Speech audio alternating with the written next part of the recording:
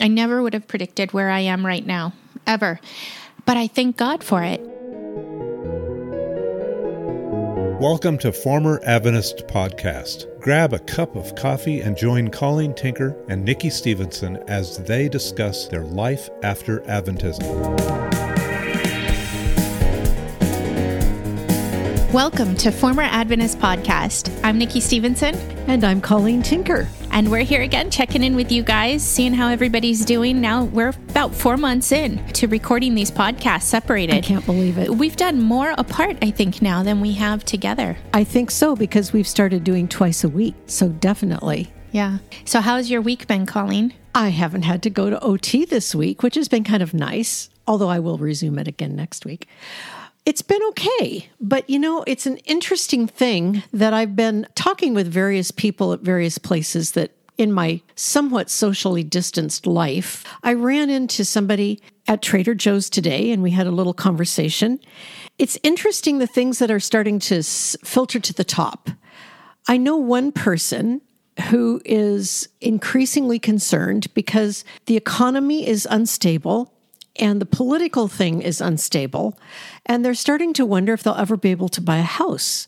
And there's a certain amount of depression happening and fatalism and just my plans are being thwarted and I can't see my way through. Another person I talked to said, I just don't know what the future holds. My older child is missing seeing everybody, but my younger one, I'm afraid, is just going to grow up isolated and not know anybody.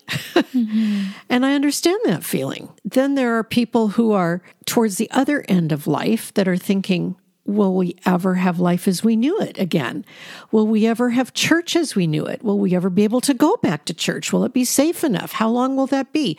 And even if it will open up and we can eventually go back, will everybody go back? A year, 2 years, whatever it might take, a lot can change so that even if you intend to go back and even if it is permitted to go back, it won't look the same because people's lives change. So there's just been this overriding feeling that I've started hearing from various people about the future looks very uncertain, and I'm not sure how to navigate that. Mm-hmm. What about you, Nikki? Well, we are making our way through July and thinking about school starting in August.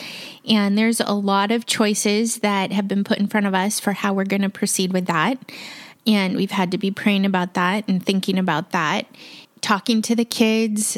Again, like these other people you've shared about, what is the future going to look like? What can we count on? And it's hard when you talk to kids about it because they have questions that you can't answer because you don't have the answers yet. And so it's actually been a good opportunity to talk to them about trusting God when we can't make plans because He's already made plans for us. He knew about this long ago. And so we've been able to have some of those conversations that have morphed into theological discussions and leaning into scripture. And so that's been good. Planning right now is hard because we are very aware of the fact that whatever decision we might make right now, today, about school in a few weeks, could change, especially living in California. These things change frequently, it seems. So really, it's been kind of a balance between planning and holding those plans really loosely and trusting God when they don't go how we want them to go, or even trusting Him with the ability to redeem any bad choices we might make. While we may end up making choices that we regret later, we can trust that God is sovereign and that He knows the beginning from the end, and we're going to be okay and we're going to be cared for no matter how we move forward. So those are kind of some of the conversations we've been having here. And then just been doing a lot of construction in our home, and that has kept us pretty busy getting our kitchen together. Still getting past that flood in the kitchen. Yes, I know. It's such an ongoing thing. Back when we first started this podcast, I shared in November, we had a flood in the kitchen, and here we are still working on construction. It's been tough. We had influenza at the beginning of the year. We had the conference, and then we've had quarantine. So yeah, we're moving pretty slowly with it, but I thank God that it is moving forward, and Lord willing, we will have a kitchen here by the end of summer. Now that's exciting. Yeah. That's something to thank God for, in spite of the fact that so much looks unknown. And that's one of the things that I was thinking especially after talking with two of the young adults that I've talked to who are just not sure how to proceed with the future when one is thinking of starting a new job and not even completely certain yet how that will play out in terms of the job actually being available in the way it was presented at first because of COVID. And another one who's been saving to buy a house and looking around and saying, I just don't see that happening yet. Prices are unstable, income is unstable. So, when I think about these things, I think it's very discouraging. It's even depressing.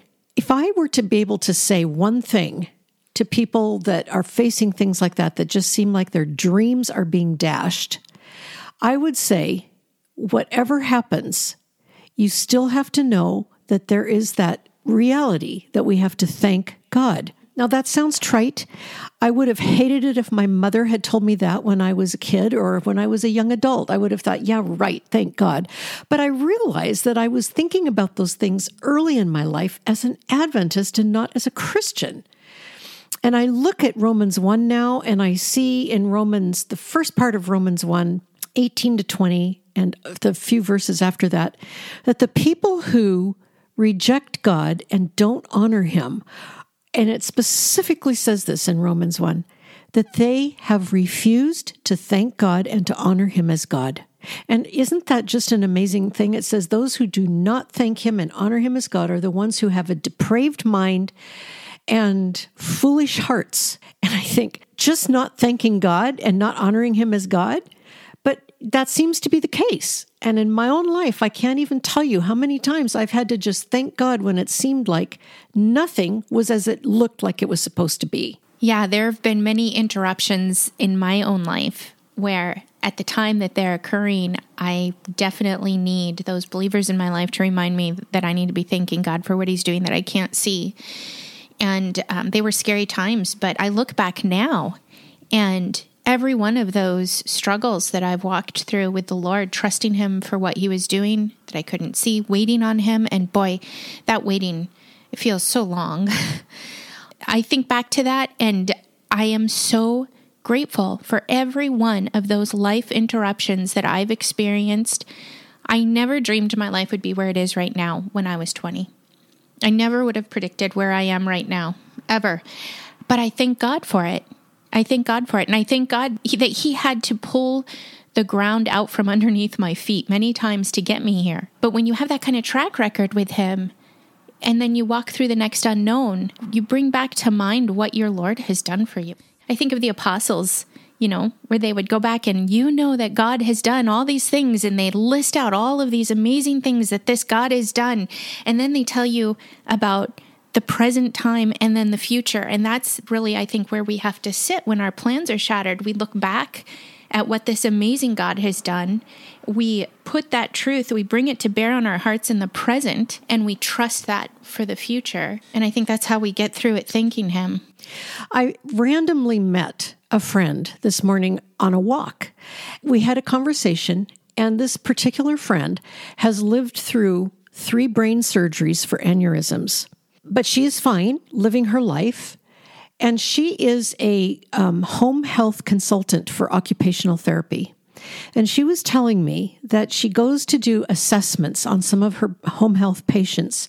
Most of them have gone through something dreadful, whether it's been a neurological problem or an accident or something that's left them compromised, and they have to learn to use their hands and to do their normal daily living.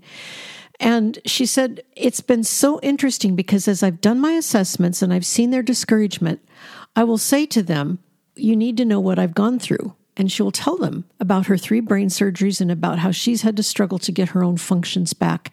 And she said more than once people have teared up and said, you understand what I'm feeling. You understand what I'm facing.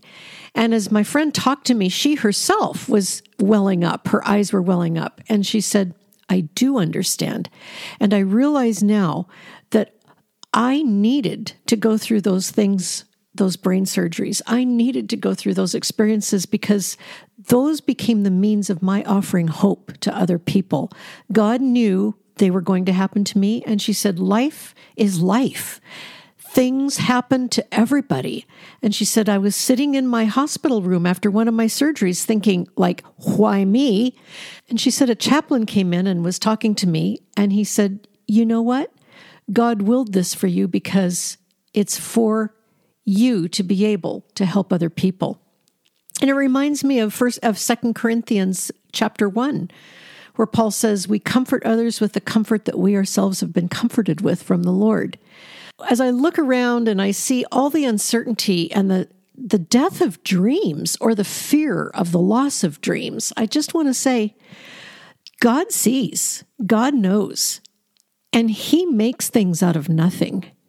And as I look back on my own life, I can say, God did things in my life that I would never have imagined, and they became a source of joy, even though they started out looking like sources of pain.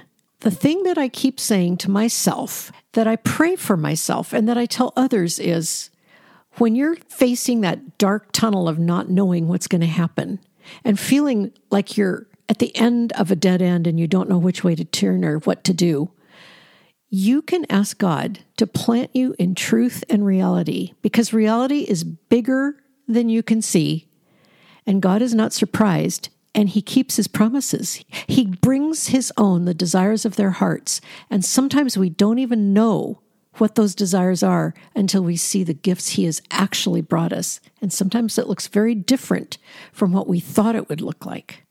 And I think it's good for us to remember as we walk through this time that as a people group, believers we do have hope, and we do have a fixed future.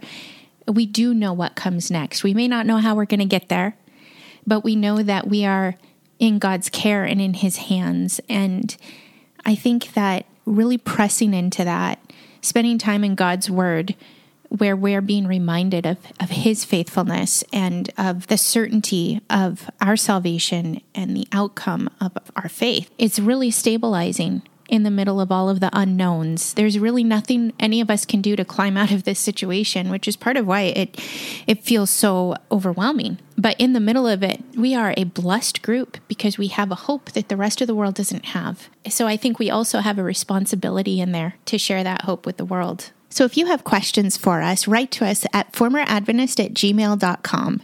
You can also visit us at proclamationmagazine.com and sign up for back issues of the print magazine, and also sign up for our weekly blogs.